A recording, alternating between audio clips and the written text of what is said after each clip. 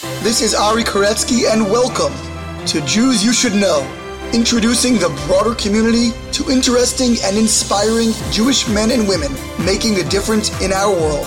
Some are already famous, some not yet so, but each is a Jew you should know. And we are back with another fabulous episode of Jews You Should Know.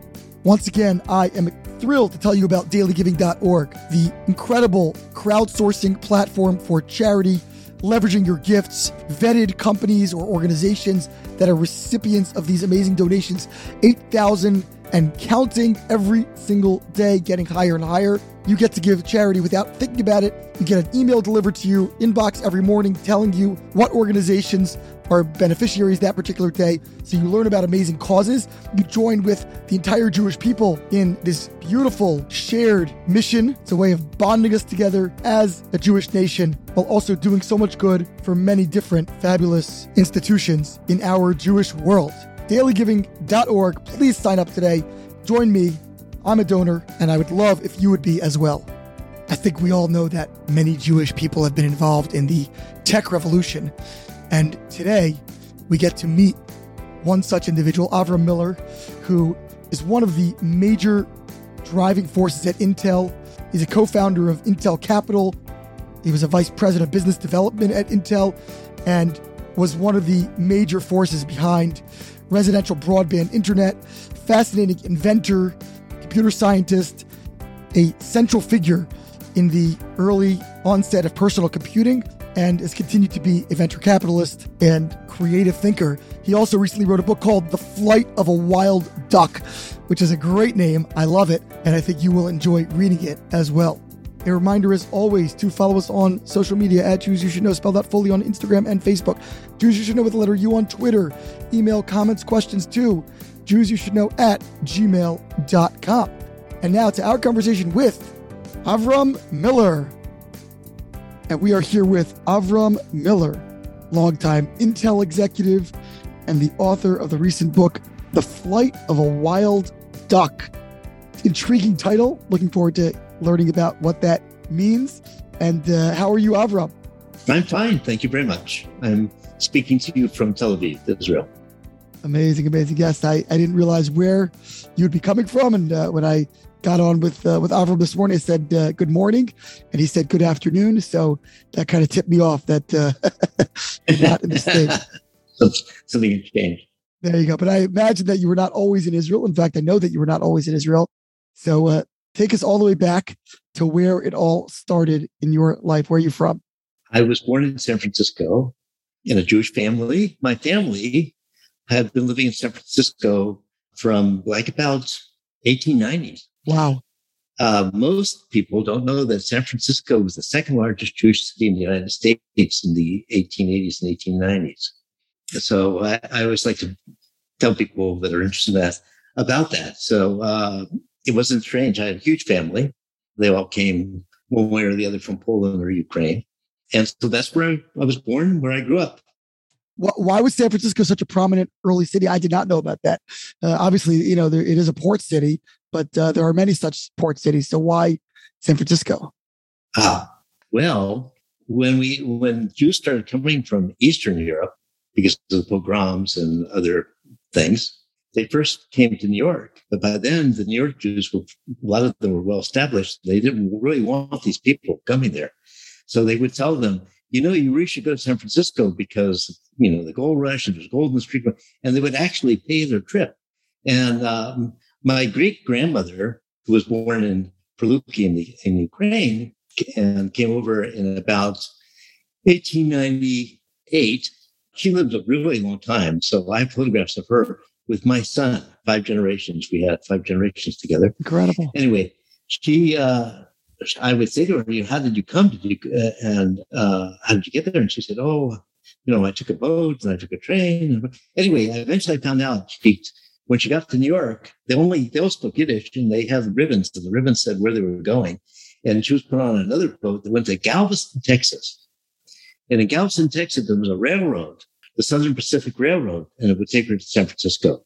Now, she has 3 sisters already, and 3 sisters and a half sister in San Francisco. She was The family was well established when she came. But anyway, that's how they ended up in San Francisco. And, we had a mayor who was Jewish and, people like Fleischacker and all these things. Anyway, that's where I grew up.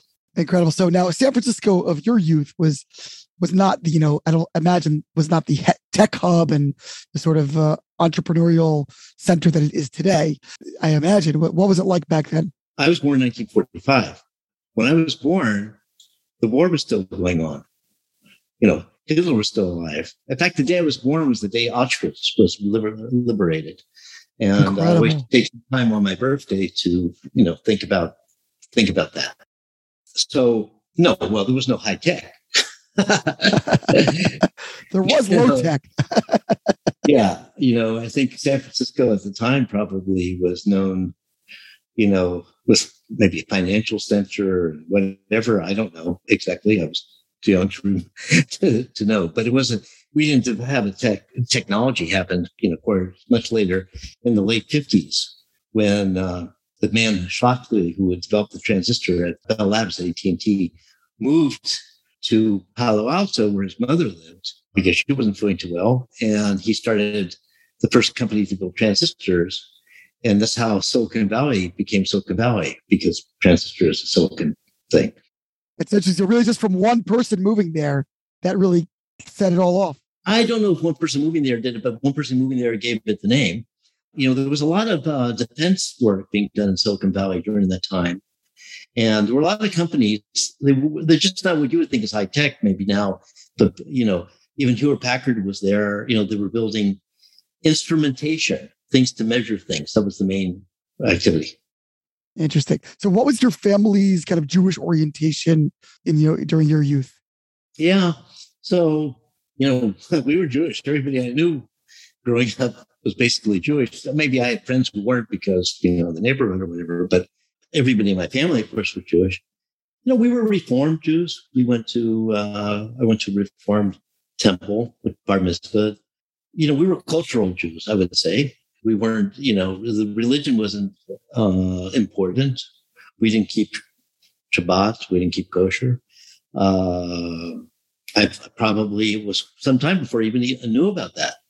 I didn't start off knowing about that. I only discovered it later when I was involved with Jewish organizations like B'nai B'rith Youth and so on. And I met people that were, conservative, and I don't think there were any Orthodox, but I started getting exposed more to the diversity of the Jewish community.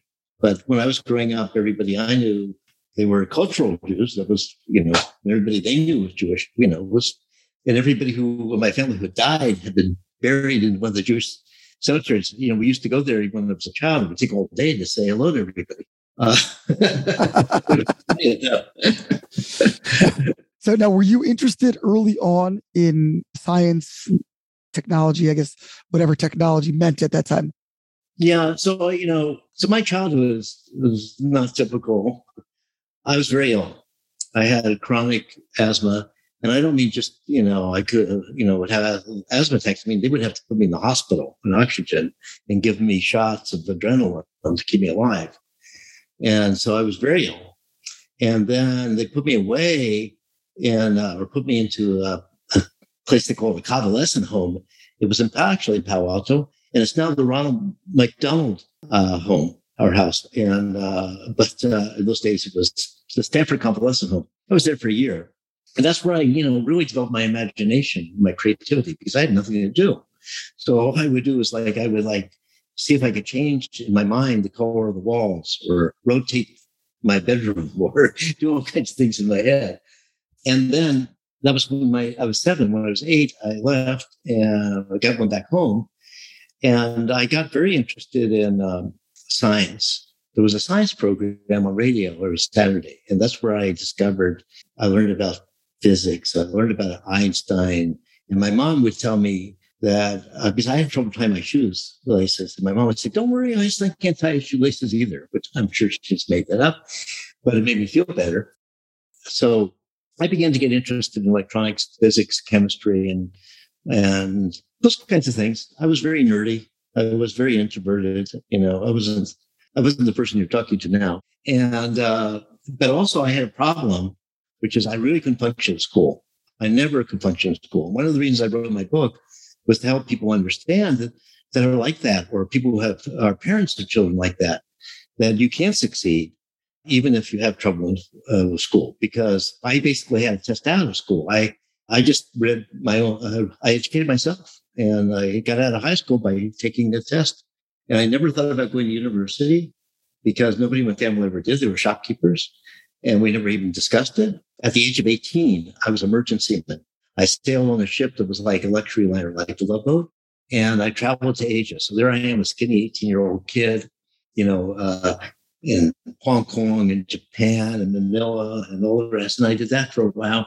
And then I got very involved in the civil rights movement, and I went to jail. And I got involved later on the anti-war movements and used to lay down in front of Dow Chemical trucks that were carrying napalm, trying to stop the trucks. I stopped the trucks. They didn't kill me, so obviously I did. So now we know you're definitely from San Francisco. Yeah. With those credentials.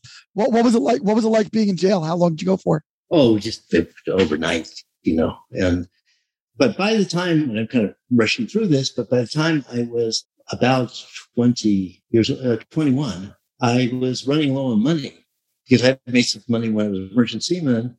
And so I said, well, I need to find a job. I was like managing a pizza store at night, started getting by. I got to find a job. What can I do? And I said, anybody know anybody looking for somebody? And one of my friends said, well, he was a resident at the medical school. He says, well, I have a friend. I'm sorry, not a friend, but have residency with this guy, Professor Joe Camilla. He wants to monitor brainwaves of people and see if he can teach them to control the brainwaves, giving them feedback. And he needs to develop some equipment. Do you think you could help him? And I said, maybe. So introduce me. And I was introduced to Joe. And he told me what he wanted to do. And I said, let me see if I can do it. If I can do it, can you hire me? Will you hire me? And he said, yes. And I did it. And I designed the first equipment for biofeedback of brainwaves. And I was hired as a research assistant. And I'm going to move this along quickly. But after 3 years of doing that, and we were very successful and very well known, I became a founder of a medical institution in Rotterdam called the Thorax Center, which was for cardiovascular and pulmonary medicine. By that time, I was an assistant professor. Now, I've never been to college. Okay, at the age of 29, I was an associate professor of medicine. And so I had a career in medicine for quite some time, and I published a lot of papers, 13 years, and I published a lot of papers and so on. And at the age of, let's say, 33, 34, I decided to give it all up and start again. And to do it in the computer industry.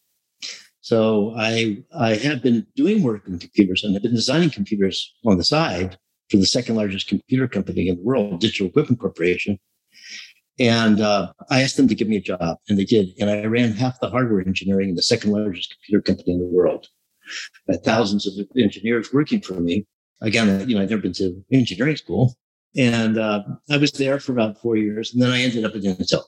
So before we get to Intel, I just want to ask, first of all, what was it like working in two industries where you didn't have any formal training? Was it hard to garner respect from people? Did people kind of, ever become jealous of you? That's a really important question. Okay.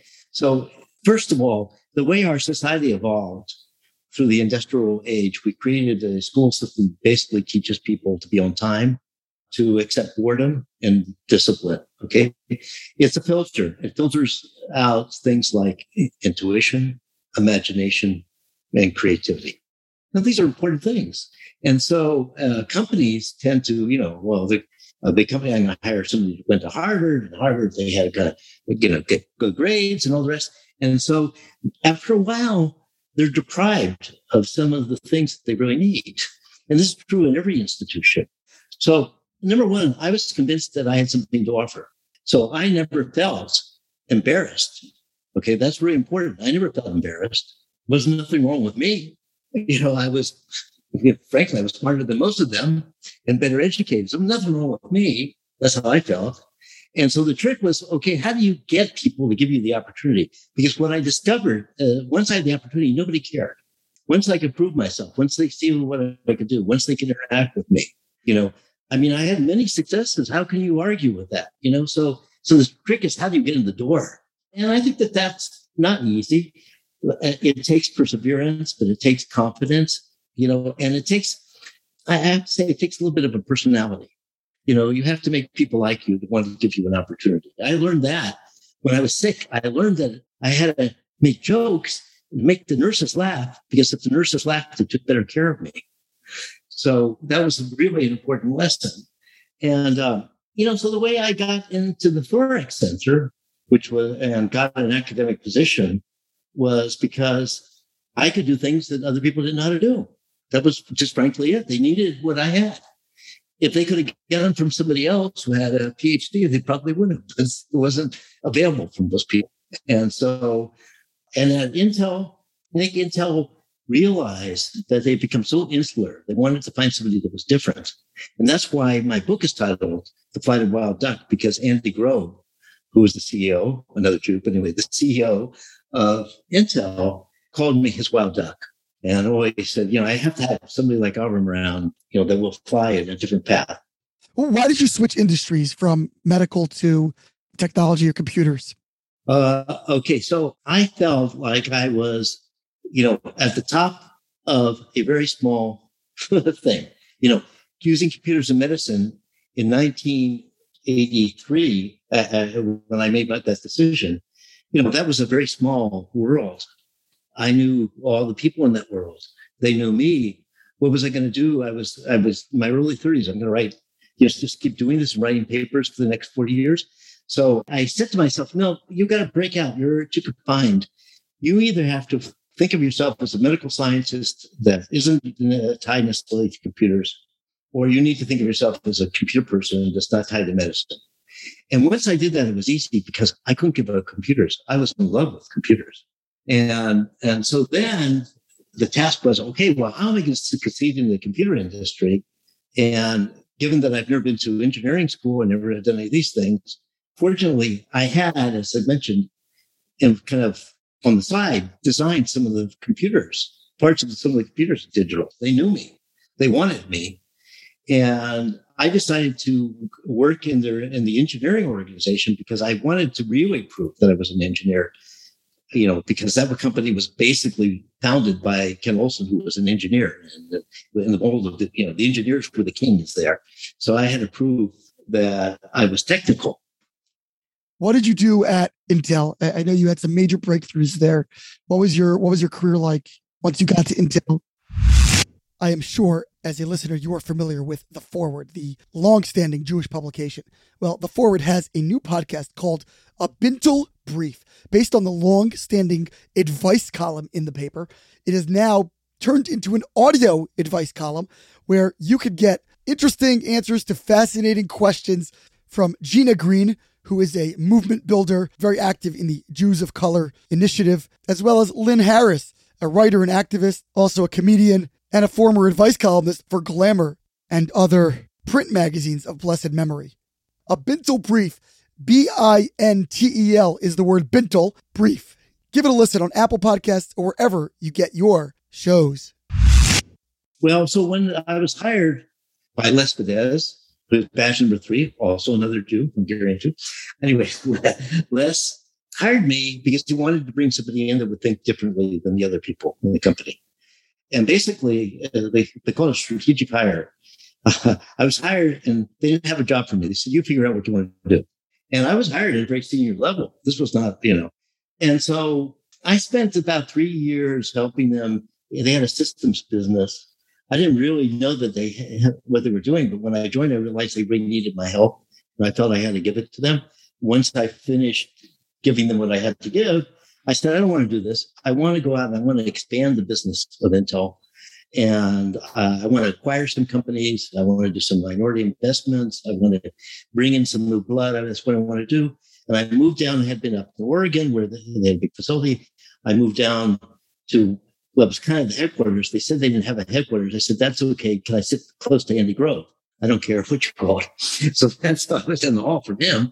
And then I started doing minority. So I started doing some acquisitions. Didn't go very well because the culture of Intel was so strong.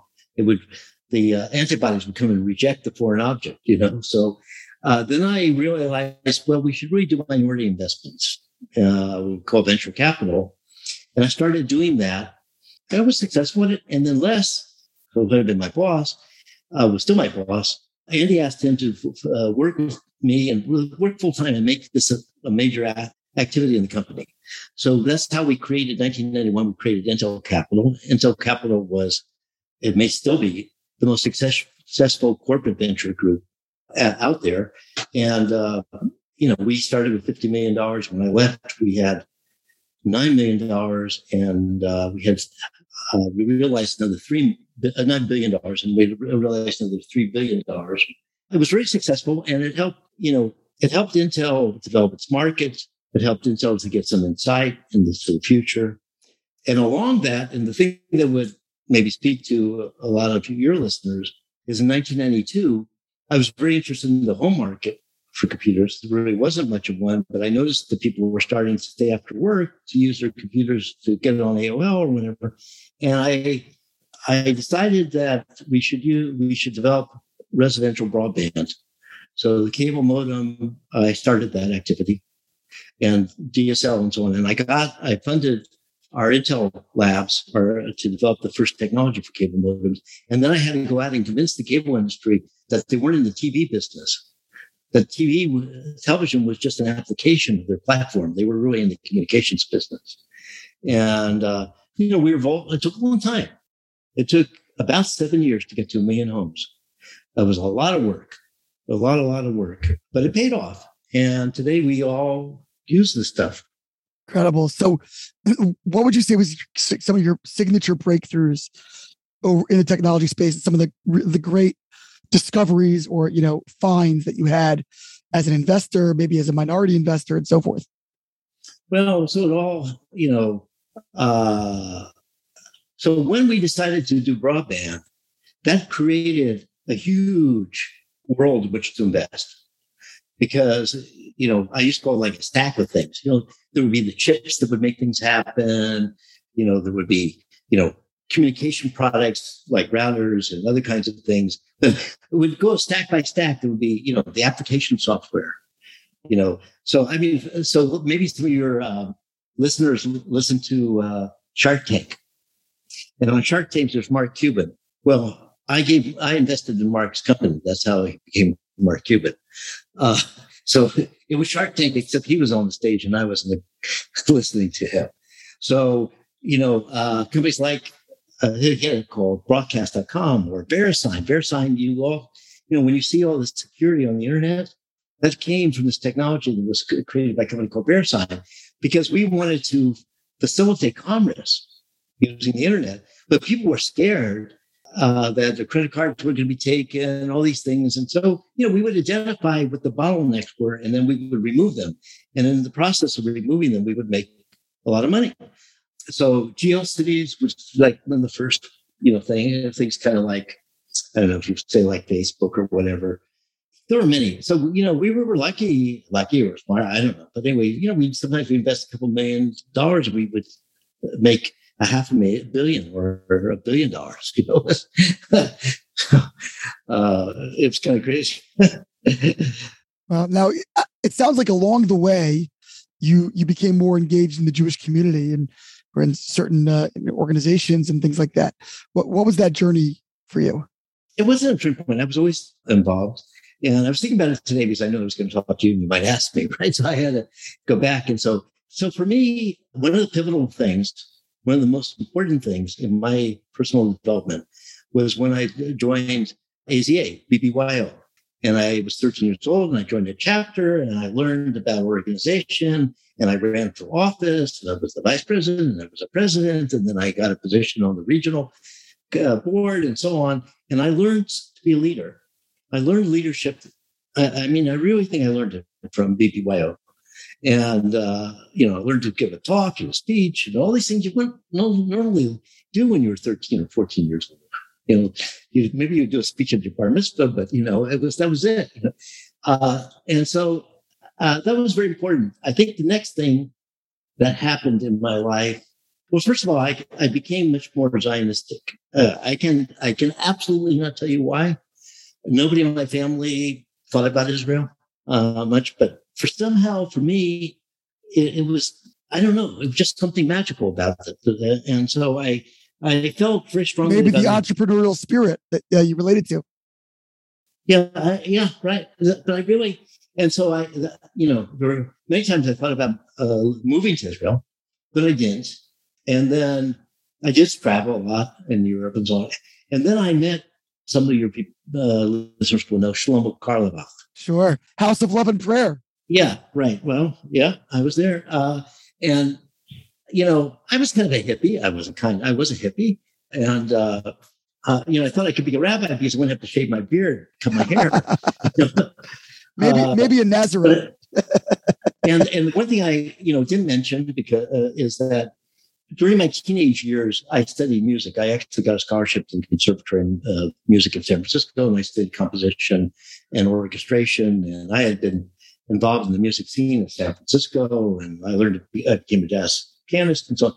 Anyway, Shlomo was into music, so I loved that, and I traveled with Shlomo, and I was kind of into it, during that time, and reading about Jewish mysticism and reading Buber and people like that and so on. So that was that point in my life. Then I went to live in Holland, and I married a woman who wasn't Jewish, who became Jewish because she wanted to become Jewish. She wanted to become Jewish probably before she met me. And then we had 2 sons in Holland. And I said, we can't bring up our children in Holland. It's a graveyard for Jews. I would see these buildings that would have, Hebrew on them, but they were not, they were like, on the cornerstone and so on. And so after 5 years living in Holland, we moved to Israel. We moved to Israel in 1974. And we lived here for 5 years. And I had a daughter born here as well.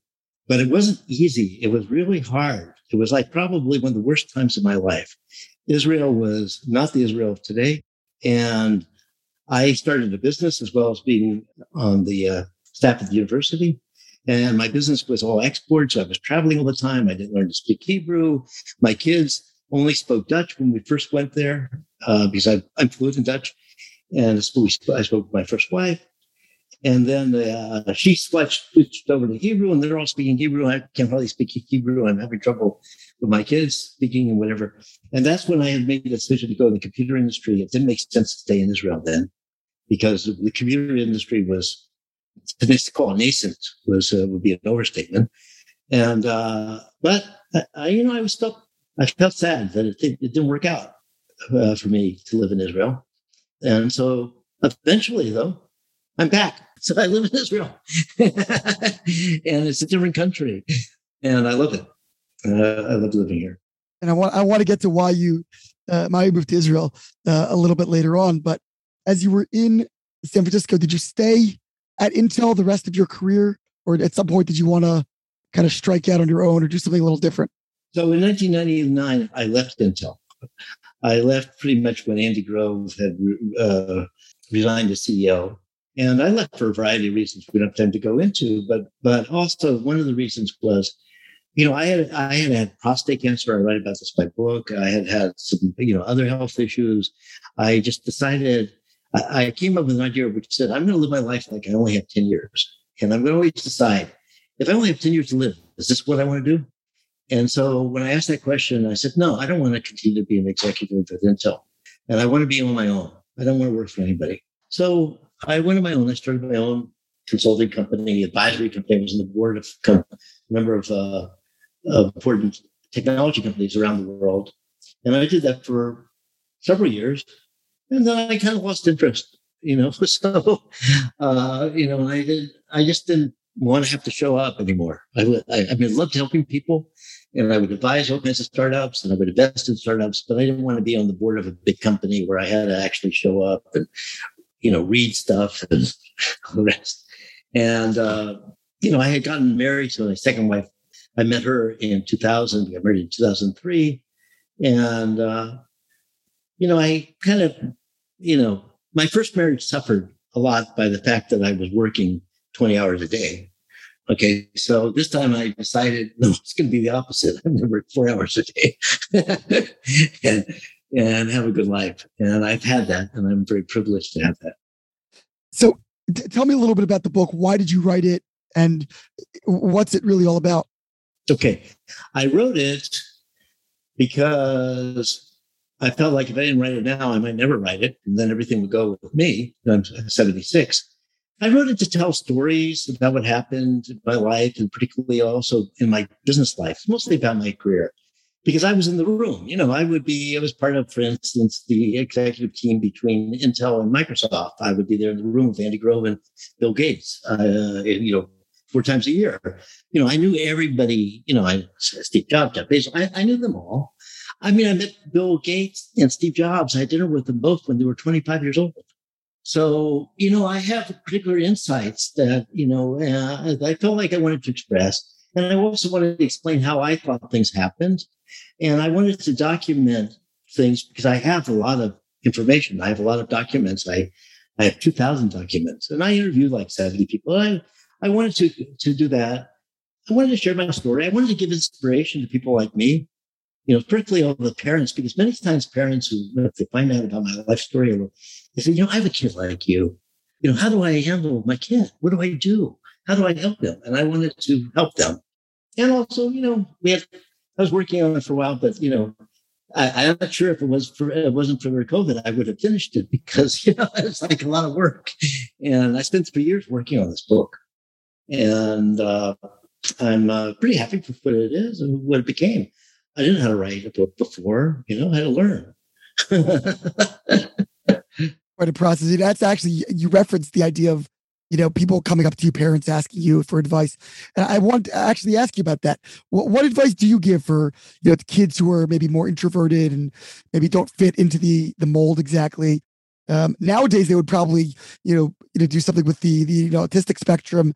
That's the way everything seems to be going. And my wife does a lot of work with the kids in that regard. But what advice do you give to either kids and or their parents that maybe are a little bit more introverted? Well, first of all, let me start with the parents. Yeah.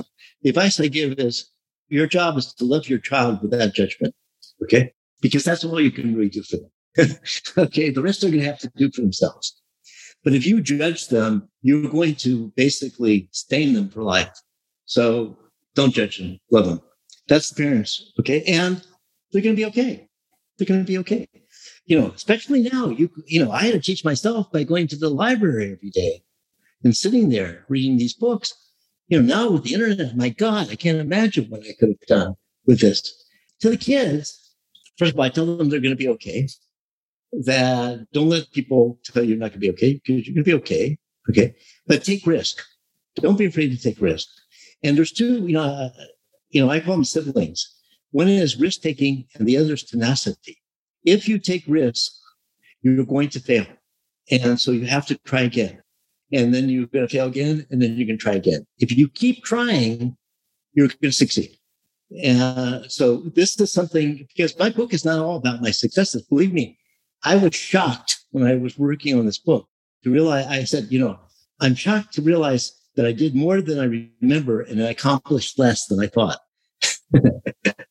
and then all the failures, because you kind of like, I don't dwell on them, So I was surprised by how many times I actually failed doing things, but I never let the failure stop me. So that's kind of the advice I would give. I would also say it really helps to try to do something in an area which is not overcrowded. I was successful because I learned to program computers and design hardware for computers when I was 21 years old in 1966. There were very few people around that could do that, And so if I was starting all over, if I was 21 years old now, I wouldn't try to do that. I would be, there was just a million people doing that. I'd be looking for something new. What's the new thing where I can excel? Where if I can accomplish something, it's going to be important. And finally, how did you end up in Israel? When did you decide to start moving there? And what was that whole process like? And what's it like today, now that Tel Aviv and Jerusalem and Israel in general are such a hub for tech? Is that something you're involved with there? Yeah. Well, my wife and I were traveling a lot. And sometimes I would go to Israel.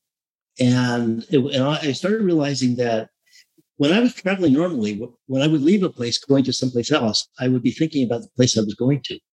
But when I left Israel, I would be thinking about the place I was leaving. And I paid attention to that. And I started letting myself feel the love that I had felt before, because I had suffered a lot by the fact that I had not succeeded the first time. And so I said to my wife, I said, look, I'd like to spend more time in Israel. Let's find, let's get a home there. We don't have to live there full time, but let's be there a lot. And so, she said, what? I mean, but anyway, she was willing to try, and we started renting a place, and then we started looking for a place, and eventually we found a place that we had to redo. That took several years. That's really an experience in Israel. And but now we live in Tel Aviv, in the heart of Tel Aviv. We're close to Rosh Shield, and there's 20 great restaurants 5 minutes from my house, so I want to walk. But yeah, it's not the same place. It's very exciting. Israel is one of the most exciting. Tel Aviv, because I don't know that I would live in Israel. I mean, I would not live in Jerusalem myself. I need what Tel Aviv has. It's all kinds of different people, and it's excitement, and it's smart people. It's like I call it, South Beach with smart people, and there's lots of talent, and everybody's open. And the other thing that's true about Israel that at this point in my life is very important. Israel doesn't have ageism. People don't look and categorize you at different ages. I can have a 25-year-old friend, and it wouldn't be strange, and I'm being 76, I mean, I am old, but I don't particularly feel old, and I don't want to be in a rocking chair. I want to be, spending time with young people that are vibrant and have new ideas and so on. I can spend as much time as I want working with technology companies here. I don't want to spend all my time doing that. I've done that. I've invested in hundreds of technology companies. I don't need to do that. But, I do have this access to as much tech talk as I want, which is good. And I don't know. I wouldn't want to be, I mean, we do go to the United States for about 3 months of the year because we have our family there, my children, my grandchildren, my wife's family, or my sister, or friends, everything. And also it's very hot here in Tel Aviv in the summer. I don't want to be here. We don't be here. So it works out. So just in closing, what's next for you over there? Any major projects you're working on, or you just kind of taking it one day at a time and enjoying life in the Holy Land? So 2 things. When I originally working on the book, I wanted to write lessons. I had kind of developed 100 lessons, each lesson on 1 page. And then the book got too big. It's 340 pages, and it took 3 years, and I needed to finish it. And so I decided I'd write the lessons and put them up on my website for the book. The website's called www.wildduckflight.com. And there I'm putting up essays. I haven't done it yet, but I'm putting up essays and lessons. So I keep doing that, and I can do that incrementally. I don't have like a deadline to do that. And the other thing is I'm thinking about going back to write music, because I can write music. But I found it very difficult to be just disciplined in writing music, because I was a jazz piano player and I could just go improvise, but that's not the same as composing something. But now that I went through the whole process of writing a book and the discipline of writing and rewriting and editing and everything else, I'm very curious about whether or not, how will that affect, will I carry over in writing music? And then the last thing is, I study Hebrew 5 days a week, and I have private lessons for an hour. I have one right now as we finish. And, I'd really like to become fluent in Hebrew. I'm not, but it's an amazing language. I love it. And so, and I speak other languages. So, I'm not going to, it's a good thing to learn. Well, it's refreshing to observe someone of your vintage, not just hanging it up and, and just kicking back on the beach, but really continuing to work and produce and try to, be active in so many different ways, and not only creating new things, but lending your wisdom and the lessons you've learned, really living through the formation of the modern technological revolution, sharing that wisdom with the next generation through your, this conversations, through this podcast, and of course through your book, The Flight of a Wild Duck, which I'm sure people can get on Amazon and anywhere else. Yes. So and if they put my name in If they go to Amazon, just if they don't remember the name of the book, maybe they'll remember my name. I don't know, or I don't know how you communicate with your listeners, so you can give them a link. We'll put a link in there in the show notes. And Avram Miller, thank you so much for joining us. My pleasure. My pleasure. Thank you. And have a sweet New Year. And just a final reminder to join me, along with almost 8,000 other people, as a daily donor to dailygiving.org. You will be thrilled with yourself for days, months, and years to come. Dailygiving.org, proud sponsor of Jews You Should Know. Please join me in signing up right now. This has been Ari Koretsky on Jews You Should Know. Please visit us at JewsYouShouldKnow.com and subscribe at iTunes, Stitcher, or wherever you consume podcasts. Find us on social media at Jews You Should Know. If you'd like to become a supporter of this podcast, we would greatly appreciate that, and you can do so by visiting patreon.com. That's patreon.com/Jews You Should Know. Finally, if you have enjoyed this podcast, please leave us a review so that we can continue to grow and introduce many more people to Jews You Should Know.